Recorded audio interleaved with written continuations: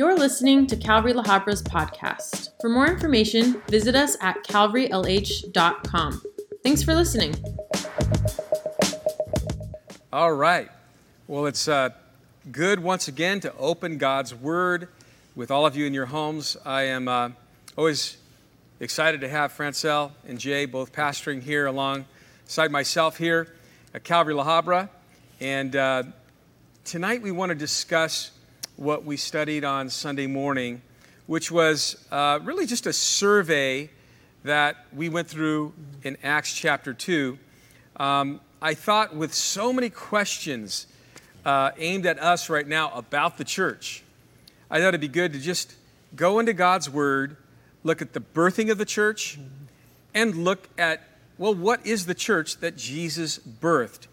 And to answer some of those questions, and the big one is, can we still continue to be the church in a pandemic while we are, adhering to stay-home orders? And so, prayerfully, you were able to glean from that study, and we're going to have an open discussion about that. The birthing of the church. We saw in a previous study we did when we talked about advancing the kingdom of God that Jesus had told Peter in Matthew 16, I'm going to give you the keys to that kingdom. And the idea was, I'm going to use you to open the door for people to come in to my kingdom, for people to be saved. And we know that the first people to make up the church when the church was birthed, it was Jews. It was 50 days following Passover. It was Pentecost. Jesus has already ascended into heaven. And he had told some of his disciples to tarry, to wait in Jerusalem for the promise of the Father.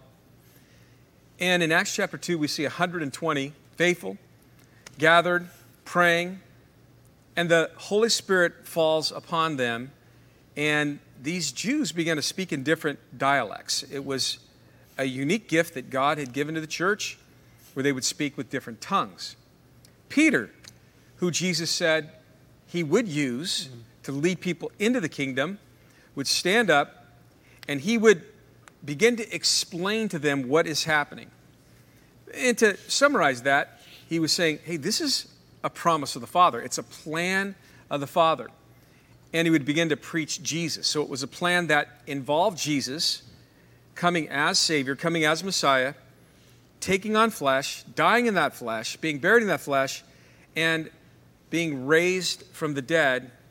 And it says that when he began to just explain that, and he was really articulating the Word of God, when he began to explain that, it says that the people were cut to the heart in verse 37. And that idea is that they were convicted. In other words, we've all come to that place, and maybe if you're a Christian out there, I'm sure there was a time when someone was telling you about Jesus and you were convicted and you realized you were wrong about Jesus. Maybe you wrote him off, maybe you didn't believe in him at all. Whatever that was, you wrote him off. And that's what these Jews had done. They had resigned to the fact that Jesus was worthy of the cross, that he was put away as a person worthy of death. But now he's raised from the dead. He's walked on the earth for 40 days. The infallible proofs during those 40 days seem to resonate in people's hearts a little bit more. I know it did for the disciples, because they changed from being deserters and deniers to being avid followers.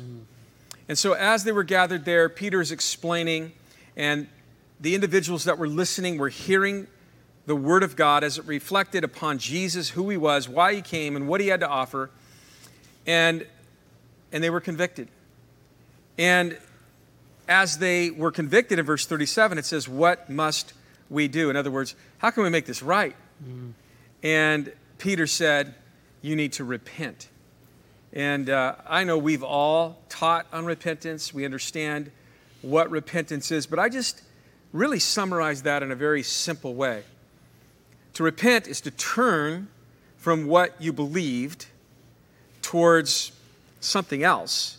They were turning from being wrong about Jesus. They were cut to the heart about being wrong about Jesus, and they turned from that to what Peter was saying about Jesus, which was right. And so they had heard that Jesus was the Son of God, that he, of course, was the Savior of the world. He was God's plan to save the world. And they were now saying, what must we do? And repentance is part of that. And from there, he also said you need to be baptized in the name of Jesus for the remission of sins.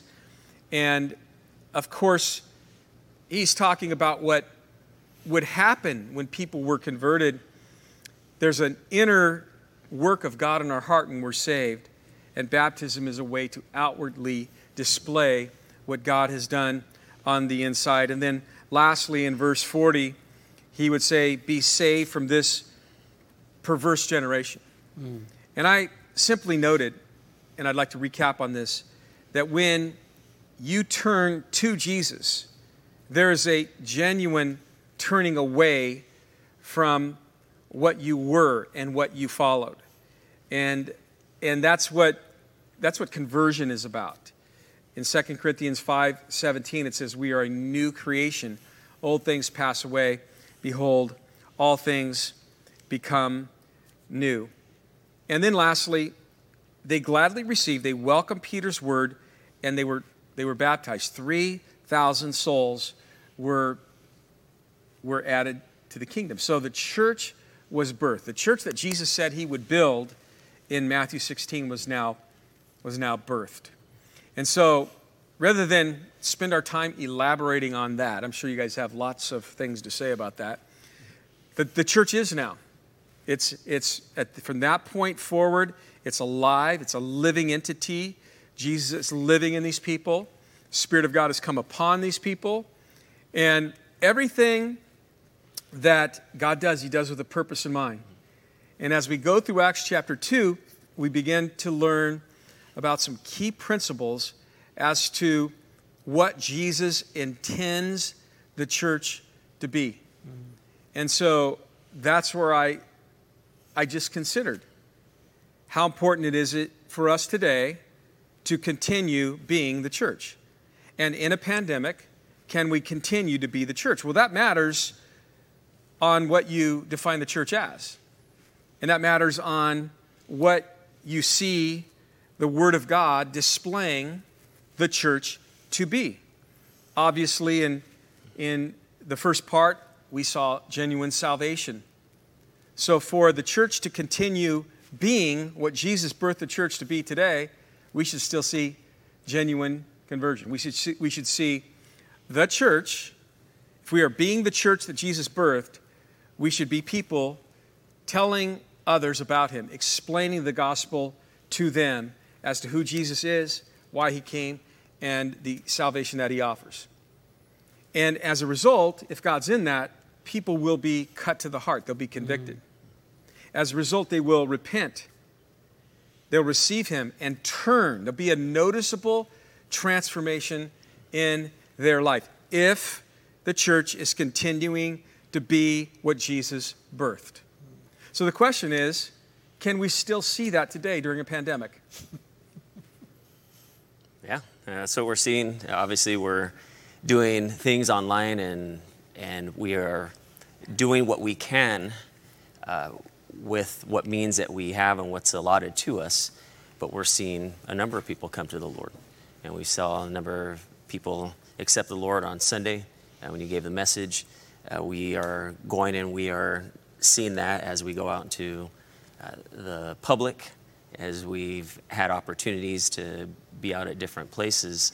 And there's a lot of people asking questions, a lot of people seeking right now, and we're still seeing conversion. In fact, this is a very good time to be able to preach the gospel and tell people about the good news of Jesus Christ. Would you say that the soil is fertile? Yeah, absolutely. And that's what happens when there's fear. When there's fear, there's an openness because now people see that there's a desperation. A lot of times, we've all been at hospital calls, and we've been in those hospital rooms when people are in a time of uncertainty when they get a diagnosis. Maybe they are on their last days and sometimes last hours.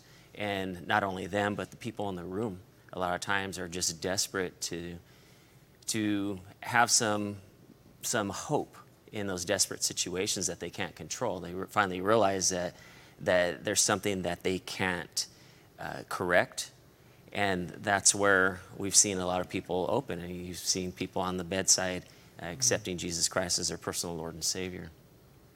So we've all personally seen, and our church has had a number of people call in as we're talking to people with the same story, that the people they're talking to, it seems like it's easier than ever to talk to them about their faith, to talk to them about Jesus, to share the gospel.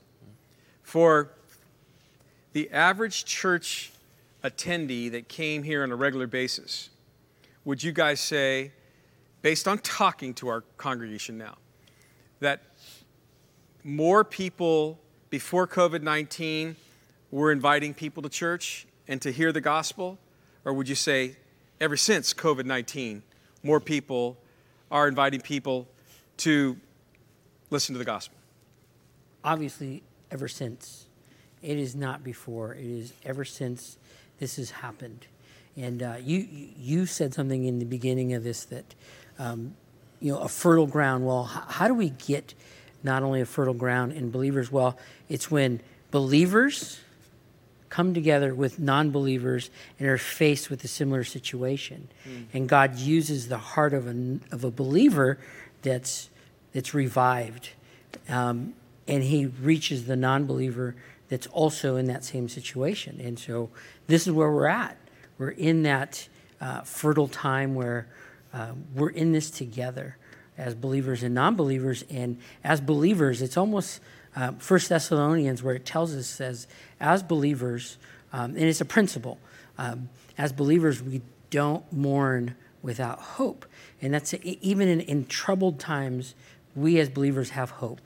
And so we have that to give to the non-believing world.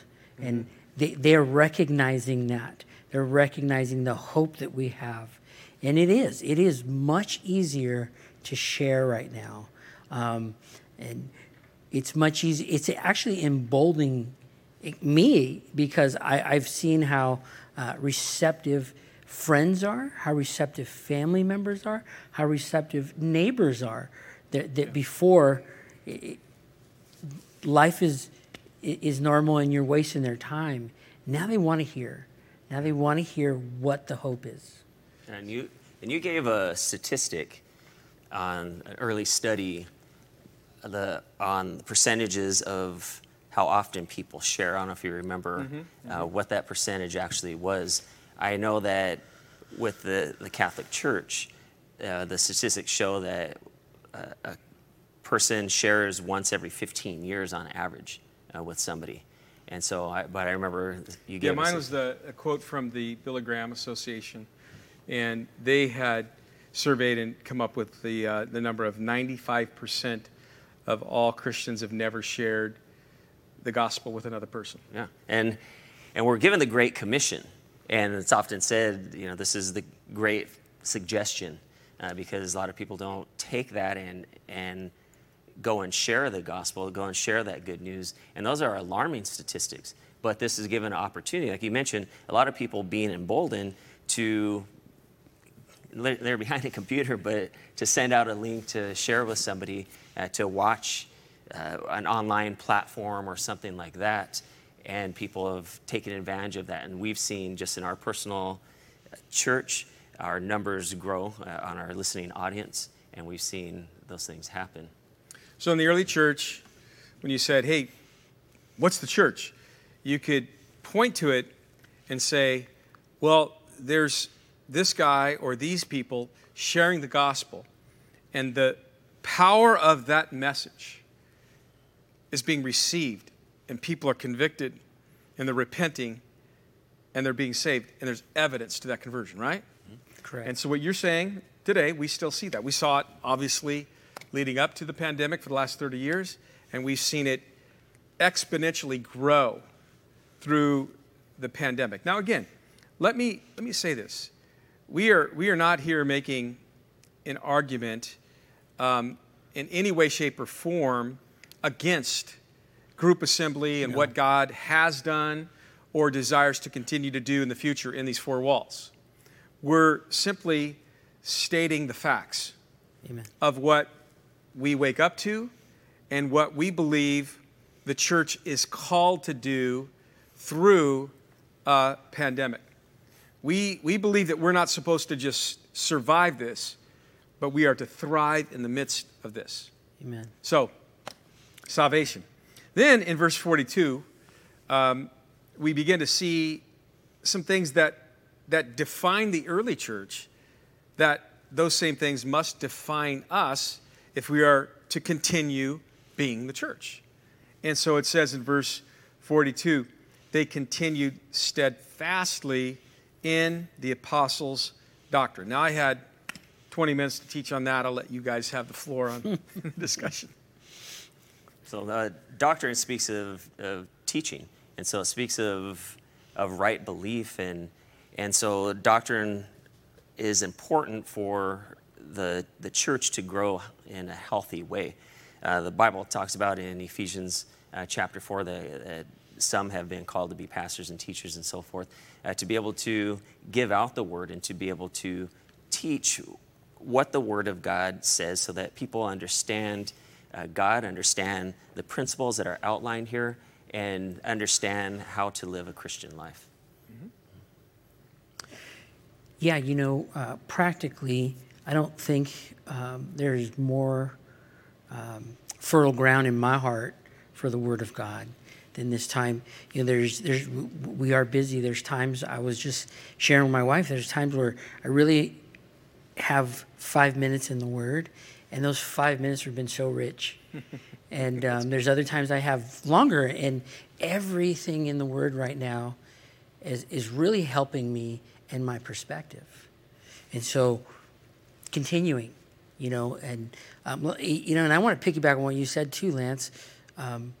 This is not a pitch for the lack of gathering. There's not a day that doesn't go by, the Lord doesn't put someone on my heart that I want to embrace, that I want to talk to, and I do, and I talk to them. And there's not a day that goes by that someone doesn't, hey, how you doing? I'm like, I want to see that person. So we long for that. Amen. We long for that. But yesterday in the Daily Devo, we had one of our leaders share about encountering Christ. And one of the encounters he quoted was Isaiah. And when Isaiah sees him in chapter 6, and he has this encounter with him, and speaking about this whole situation, and does it change? And it says, I saw the Lord high and lifted up, seated on the throne. God is still sitting down through this pandemic. Mm-hmm. He's not standing up in confusion, standing up in like, what just happened? He's still sovereign. And especially during this time, and I appreciate that perspective, and especially his word is still relevant. More than ever is it relevant to know. My wife was sharing scriptures with some of our non-believing family on Mother's Day, and they shared scriptures back. So it is profitable to bring hope, to bring direction, and as you said, and I'm taking these things to heart. Is it shaping my life right now? What's shaping me? The pandemic, the news, the fear, or is it the Word of God that shapes my life? I want the Word of God to shape my heart, to shape my actions, to shape my relationships, especially in this time. And so the Word of God is still going out. And like we said, it's going out even at a greater rate and more frequent. Even for us personally in our church, we had our online audience was part of what we do, but we hadn't paid a ton of attention to it because we had a church here, we had a sanctuary that was full, and so most of our energy was put onto those as we are encountering them each and every week. And then when this happened, we had a shift and focus in on some of those online platforms and start to develop that, which a lot of other churches did. And so you're seeing a ton of teaching going forth. And so this hasn't stopped. The means by which it's happening is just changed. And so it's not what we're used to, teaching from a pulpit and teaching from the platforms that we've had here on our premises. So the early church, they really prioritized the Word of God. They would have read it in verse 46. It talks about what they did. They continued with one accord, sometimes in the temple and sometimes house to house. Mm-hmm. So oftentimes people look to us. Even, Jay, you referred to what God gave to the church, pastor, teachers, for the equipping of the saints, the work of ministry, for the edifying of the body of Christ. And oftentimes they come here, and we are the Bible dispensers in their life. And that's not totally our role. It's our role because God's gifted us to do that, but we are equipping them with the Word of God. We're equipping them with how to study it themselves. We all are to study to show ourselves approved unto God, a workman that rightly can divide the Word of God. So I think what happens in a lot of churches, it happens in ours. A lot of people grow to this expectation. And I might read a devotion in my house. I might listen to a podcast. I'm going to listen to all these other guys digging in and extracting out and handing to me. Mm-hmm. And we as Christians are all called to, pick up God's Word, to read God's Word. We are responsible as individuals. Would you guys agree? Yeah. And we have taught our church that. We have a lot of mentoring programs that are ongoing because we had developed them in years past. Yeah. And so would you say that the church could continue being the church and not just, like you said, teaching as we are from the public platforms, but it's almost like God has given each member in the church some time in their homes to do in their homes what we do in these four walls. Isn't that interesting? Yeah. And if we really see ourselves as the church, and not Calvary La Habra that we attend as the church, but we see ourselves as the church, we will take that very serious. All my kids, adult kids, have gone through Jay's youth program, and I have shared with Jay how much I appreciate Jay and his input. But I will tell you, though, not as a pastor, but as a father, I jealously want to have a bigger voice than Jay. Yeah. I did. Yeah. I want to have a louder voice in my wife's ear than you. Yeah. I just do. Please. But, and I even struggled with that, and I realized God's a jealous God, and I'm going to follow that model. And yes, we're supposed to, as it talks about in what you talked about, we have those gifts to equip the body for the work of ministry. And so hopefully we've equipped the body to keep on working in ministry during this time, especially in the home. I was reading over Nehemiah, in Nehemiah chapter 3, as we've been just talking about doing what we're supposed to be doing. And in Nehemiah chapter 3, it talks about the priest building in front of their homes. First, that's where they built. And then later on in chapter 4, verse 10, it talks about that Judah recognized that the laborers were weary. And it says that they were weary because they were building on top of rubbish. And it's like, okay, we've been talking about what is God doing? And you know what? If we're getting weary, we better ask ourselves, what are we building upon right now? And it's okay to say, hey, let's dig out the rubbish and start building the wall on something that's solid. Mm-hmm. And that's what? The Word of God. Not these voices that we're listening to, not all these videos that are going around. And I need information to take it in to understand, but all that needs to be filtered through the Word of God and allow Him and His Word to be the foundation. In Revelation, Jesus had a word for the church, and this is something to take to heart. It's to the church in Philadelphia. And he says, I know your works. See, I have set before you an open door, and no one can shut it. For you have little strength. You have kept my word and have not denied my name. You guys remember in January of last year, this year, we were talking about, we just sensed God was going to clear our calendar. Mm. You remember that? I do. We had a staff meeting. We were like, we need to look at everything this year and ask, is it of God? We always say, it might be good, but is it God? And what we were doing, we were looking at the fruit. We were very busy. Everything's well attended. But all the activity, all the outreach, we really were assessing the fruit and saying, is that bringing conversion? Is that making disciples? Is that bringing glory to God as a result of that?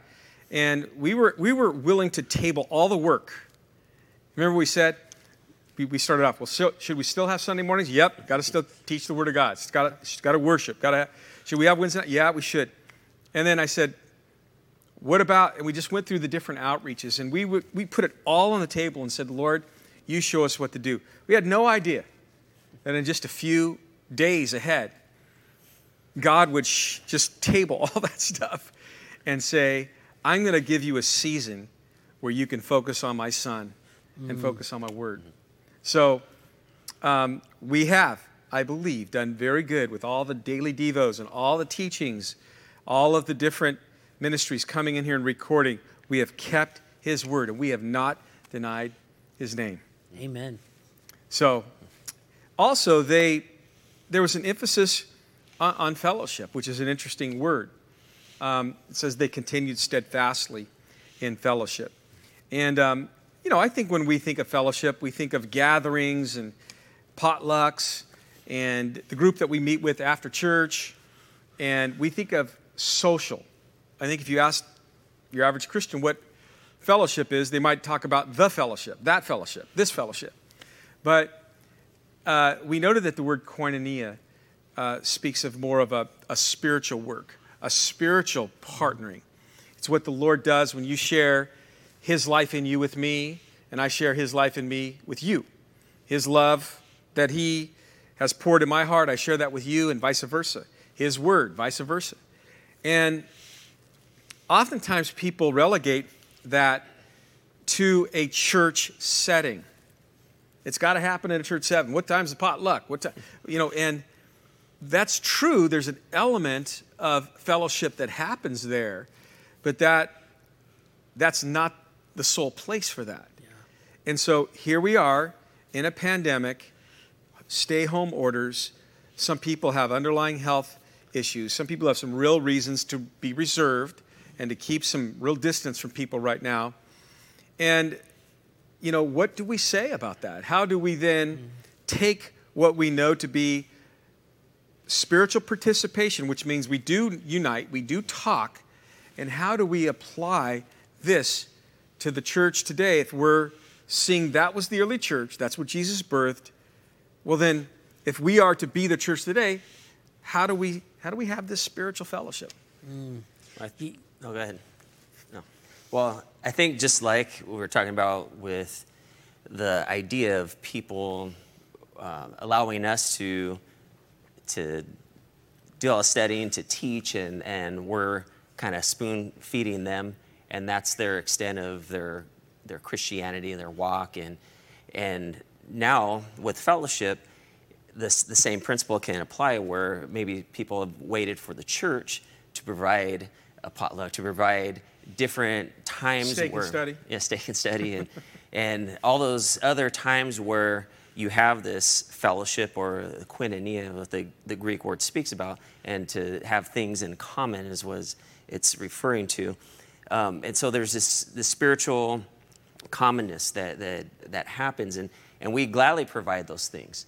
But now it's a time for you to take that and for you to go out and for you to apply that in the sphere that God has you in. Just like with the Word of God, we've given you enough teaching, we've given you enough things for now you to go and implement it in this time. So with the same thing with fellowship, go and implement it however you can. As you mentioned, you can gather 10 people, you can gather in smaller groups and with family and neighbors and so forth, and figure out creative ways to be able to do that. But the emphasis is not just on the social part, as you mentioned in your study, but it's a spiritual aspect. And so it's something that's directive and something that's purposeful and pointing to Jesus Christ. Yeah, when you say the church, and you said, relegating it to the church, what you guys are saying is this church building. And it is not relegated to this church building, but it is relegated to the church. It is given to the church to do these things. Who's the church? You come over to my house, we have dinner, we're the church. We go to a park and social distance and throw some lawn chairs in someone's front yard and talk about the study. We're the church. So we could fellowship, and we have been fellowshipping. My wife and I, on Mother's Day, we did the deliveries, and we stood in front of, if Kenny's watching, Kenny, 91 years old, he talked our ear off, and we fellowshipped for 45 minutes on his front porch. Sure. 45 minutes. He didn't want us to leave. We had more deliveries to make, but we fellowshipped. We shared a common bond in Jesus Christ. We were the church. The three of us were the church. And that's the fellowship that we're talking about. We heard about someone that for the first time ever that they came on March 15th, the last time we met as a big church gathering, and they are now meeting in their front yard with neighbors and lawn chairs, their children doing worship and watching us and discussing with the neighbors. Is that not the church? They're continuing to be the church. Is that not fellowship? That's fellowship. Amen. Amen. I used to say jokingly that if I wasn't a Christian, I would come to this church. Man, I used to say, they park my car, they open the door, they hug me, I don't have to buy any cologne, they rub it on me. They seat me. They don't ask anything from me. They've got what I would see as great worship, a very handsome man teaching God's word. I mean, all that humorous stuff. But there's so much that we catered to the body. And we did that with, we're not a numbers church, but these are thousands of people. And we did it with a percentage of maybe 10 to 20% of the people. All these years, it's been about 20% of the people that are behind what the church is. And a large percentage of the church are participants. That's serving, that's giving, that's teaching, that's counseling, that's mentoring, that's food prep, that's every activity in this church. For the most part, it's a smaller percentage of the church catering to the larger percentage of the church. And hey, if they're growing in their walk with the Lord, if a small percentage of the people attending are growing, that's why we do it. We're doing it as unto the Lord. But the facts remain. And so I wonder, there's a lot of people right now saying, we got to open up the church. We got to get the church doors back open. If I was in that percentage of people that was catered to, I'd be wanting the church doors open too. Yeah, come on, open the doors, man. I love the barbecues. I love hanging out with all these guys. I love you parking my car. I love, I don't have to do anything. It's the greatest thing. And you're helping me grow my walk with Jesus Christ. Well, guess what? The 2-year-old stage just ended. And he's asking us all now to grow up and be the church. And I shared this with you guys weeks ago, that I am not going to wake up in a pandemic and not see this as God allowing it. I'm going to embrace it wholeheartedly for what it is with me, my wife, with you guys, and with our church. And I know that there's a lot of people who aren't going to wake up with that same conviction. They're going to wake up and say, it needs to be the way it used to be. And I, for one, am not going to wake up with that self-confidence and question what God has allowed. I, for one, am not comfortable with that. I don't want our church to be comfortable with that. But I think that's what's driving a lot of people for saying, we got to open the doors. I'm not saying it's wrong to wish for that or to pray for that or to desire that. We all wish for that, pray for that, and desire that. But what if the Lord, as we went through James chapter 1 in our Devos this week, what if the Lord is allowing this to test our faith, to build patience in us, to mature our faith, to strengthen our faith? Well, I think for some people, just attending church, and they're not participants as far as serving and giving and using their gifts, their faith is only going to grow so far.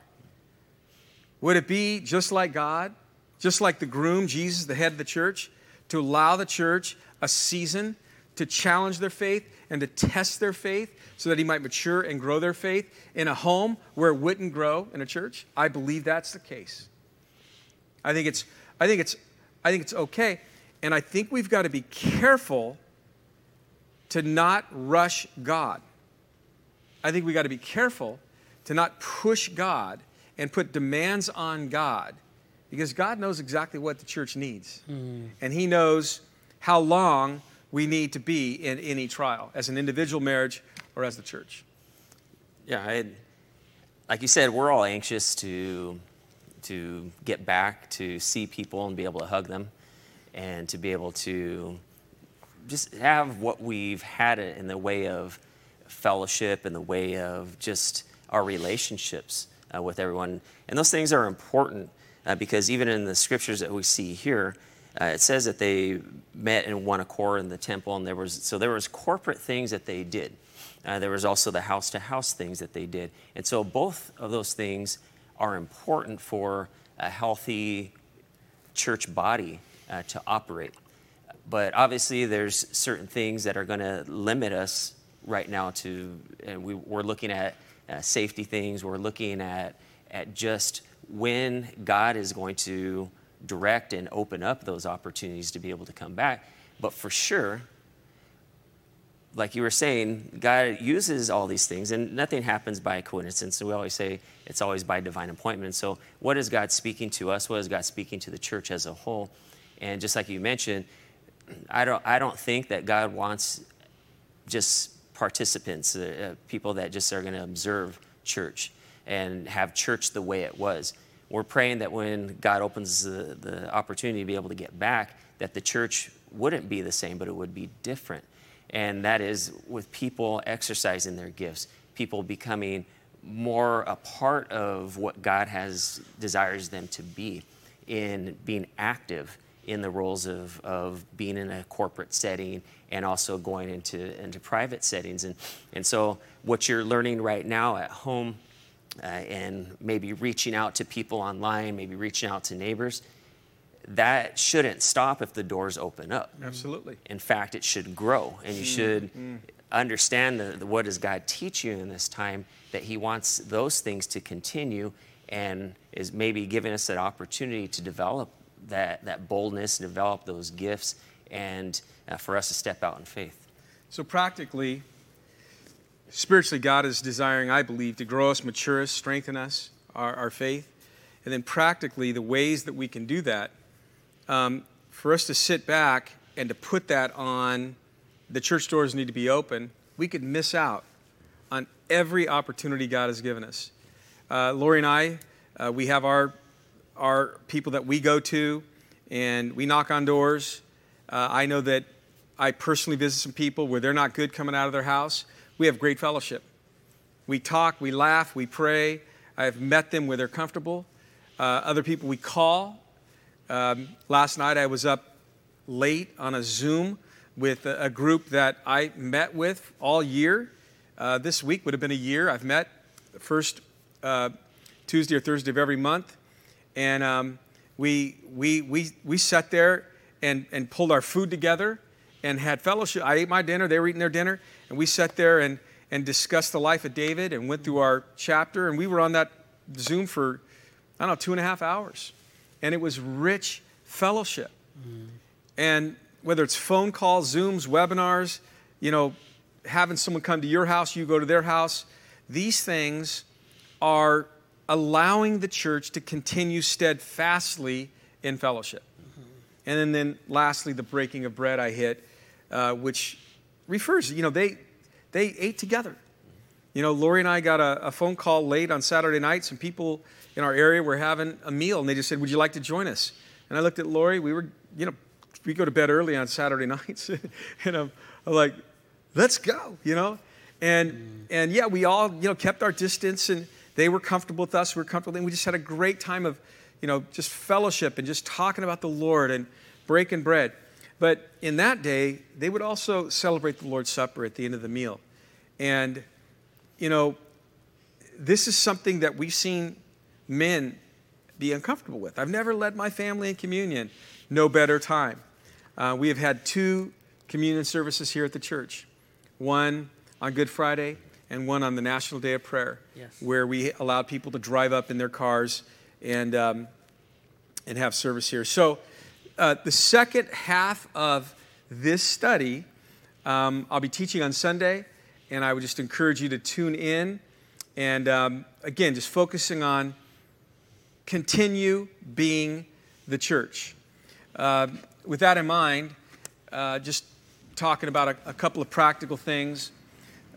We are focusing as a church on what Jesus and what His Word is about and what it's for. We're not focusing on other stuff.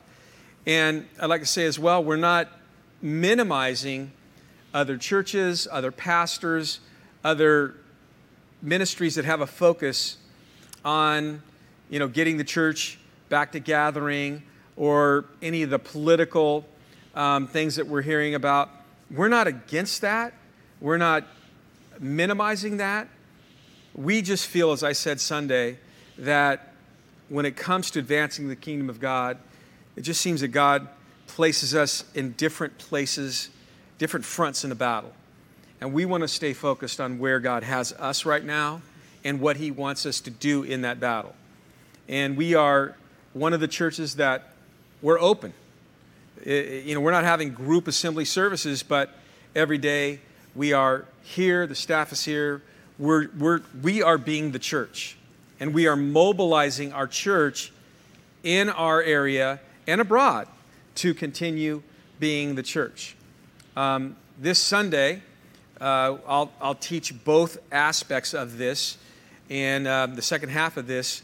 And then during the second service at 11 o'clock, for those who are desiring some fellowship, you want to see some people, we are going to open our front parking lot, just like we did on the National Day of Prayer.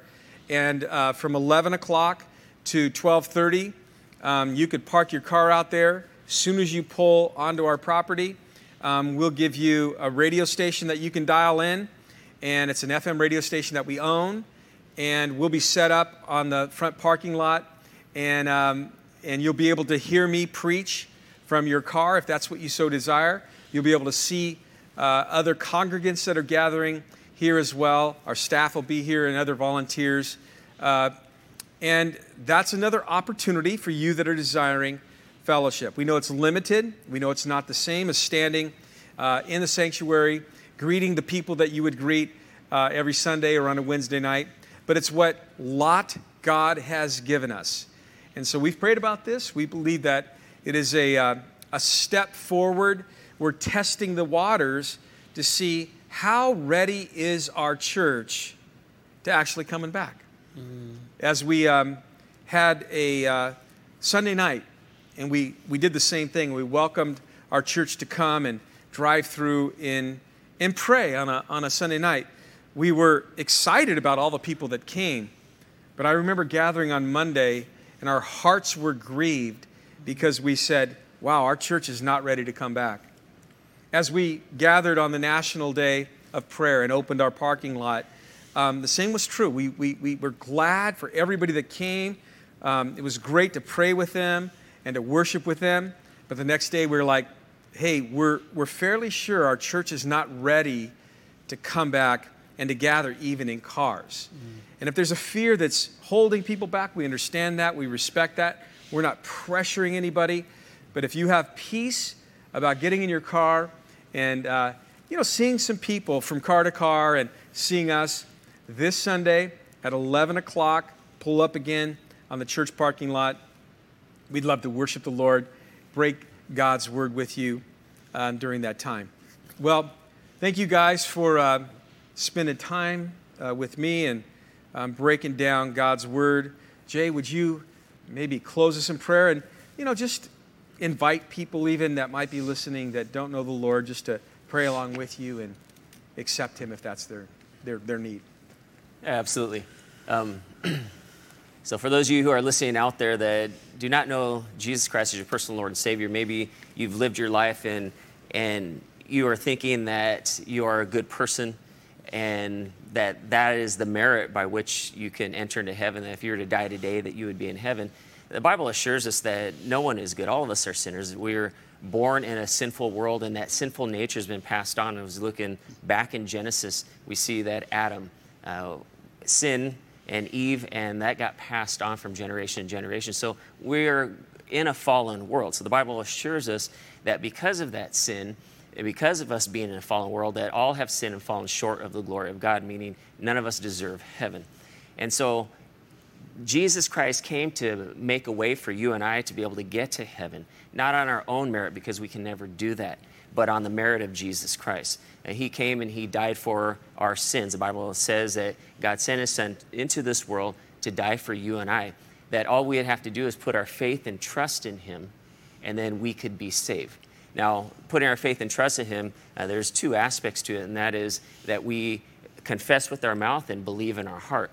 Because when I believe in my heart, the Bible says that I believe unto righteousness, and with the mouth confession is made unto salvation. And so there's two parts, not only me believing personally within myself, but also standing up and confessing. It's an outward confession that I am accepting Jesus Christ as my Lord and Savior. Jesus said that if you deny me before men, I will deny you before my Father in heaven. But if you accept me before men, I will accept you before my Father in heaven. You have to understand that today we're guaranteed right now. Nobody's guaranteed the next few moments, tomorrow, the next week, and so forth. And so we don't want to play with eternity, because this is for all eternity. This is an opportunity for you to accept Jesus Christ as your personal Lord and Savior. You have to think that you may never be as close to heaven as you are today. And so there isn't time to waste. We don't know what's going to happen. It doesn't have to be a pandemic. It could be anything. And so we have to understand that we're only one breath away from eternity. But God loves you, and he cares for you, and he desires a relationship with you. And so if you would, pray this prayer with me. Now, there's nothing magical in this prayer. It's just you confessing to the Lord that you are a sinner and that you're in the need of a Savior. And so you'll be accepting Jesus Christ as your personal Lord and Savior. So if you can, as you're in your home, you can bow your head with me, and I'll lead you through this prayer. Dear Jesus, please forgive me for all of my sin. I want to confess to you that I am a sinner, and I want to accept you as my personal Lord and Savior. I invite you to come into my heart and fill me with your Holy Spirit. I thank you for coming and dying on the cross and offering eternal salvation to me. I thank you that I can now be assured of that I will be in heaven for all eternity. I love you and thank you. In Jesus' name, amen.